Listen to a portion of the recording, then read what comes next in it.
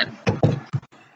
Awesome. You've hit on really the key ingredients to an effective classroom, and having the norms or expectations, providing, having where the students can provide feedback to the teachers about what's working, what's not working.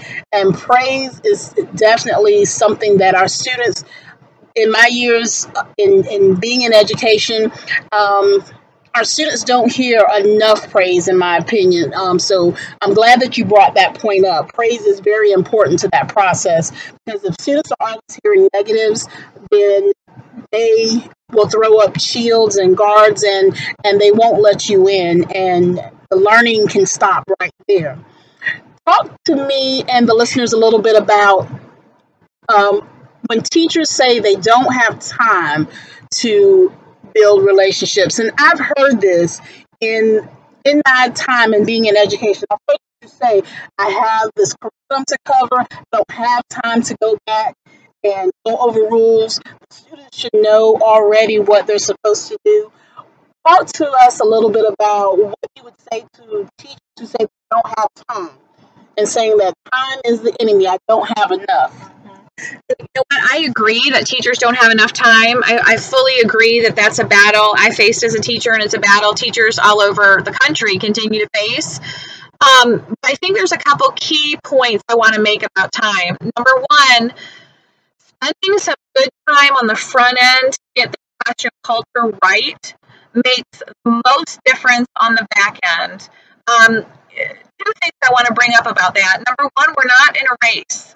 Unfortunately, we as teachers feel like we're running a race sometimes because of curriculum and pacing guides and testing. But in my opinion, this is not a race.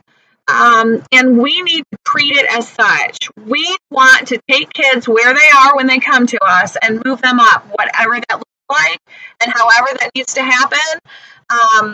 It's okay. And it's okay to go a little bit slower, and it's okay to spend a whole bunch of time on the front end building that classroom community. My students, even though they struggled with learning, had an excitement for learning because they were honored and celebrated.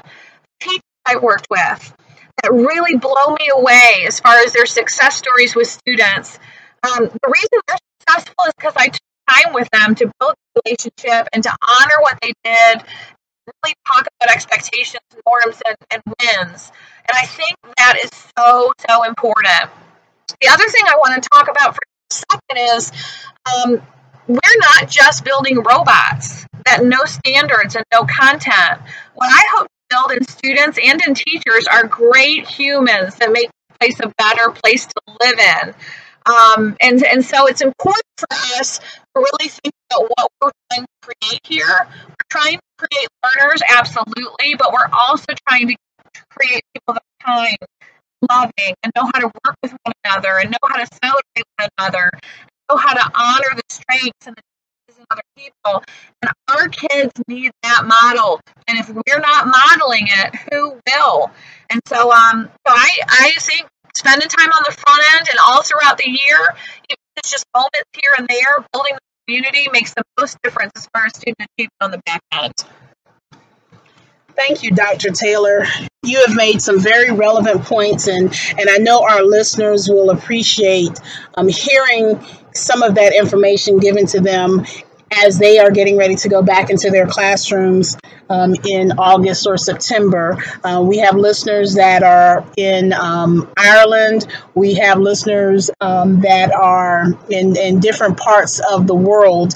And so they may be in their classrooms, but this is still relevant information for them to hear, whether they're preparing for a new year or they're in the trenches right now. So I just want to take this opportunity to say thank you so much for the work that you're doing with our children.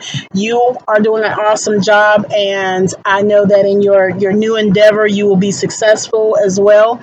And thank you for joining me on this podcast today. And I hope it's not the last time. Hopefully I can get you back on for another episode. But again, thank you for joining the listeners. Do you have any final thoughts that you'd like to share and leave with them? It's honestly an educator here in South Carolina, and honored to be on board with all the other educators that might be listening. So thanks, and continue to be his hands and feet. Thank you so much. And this has been A Road to an Effective Classroom Environment.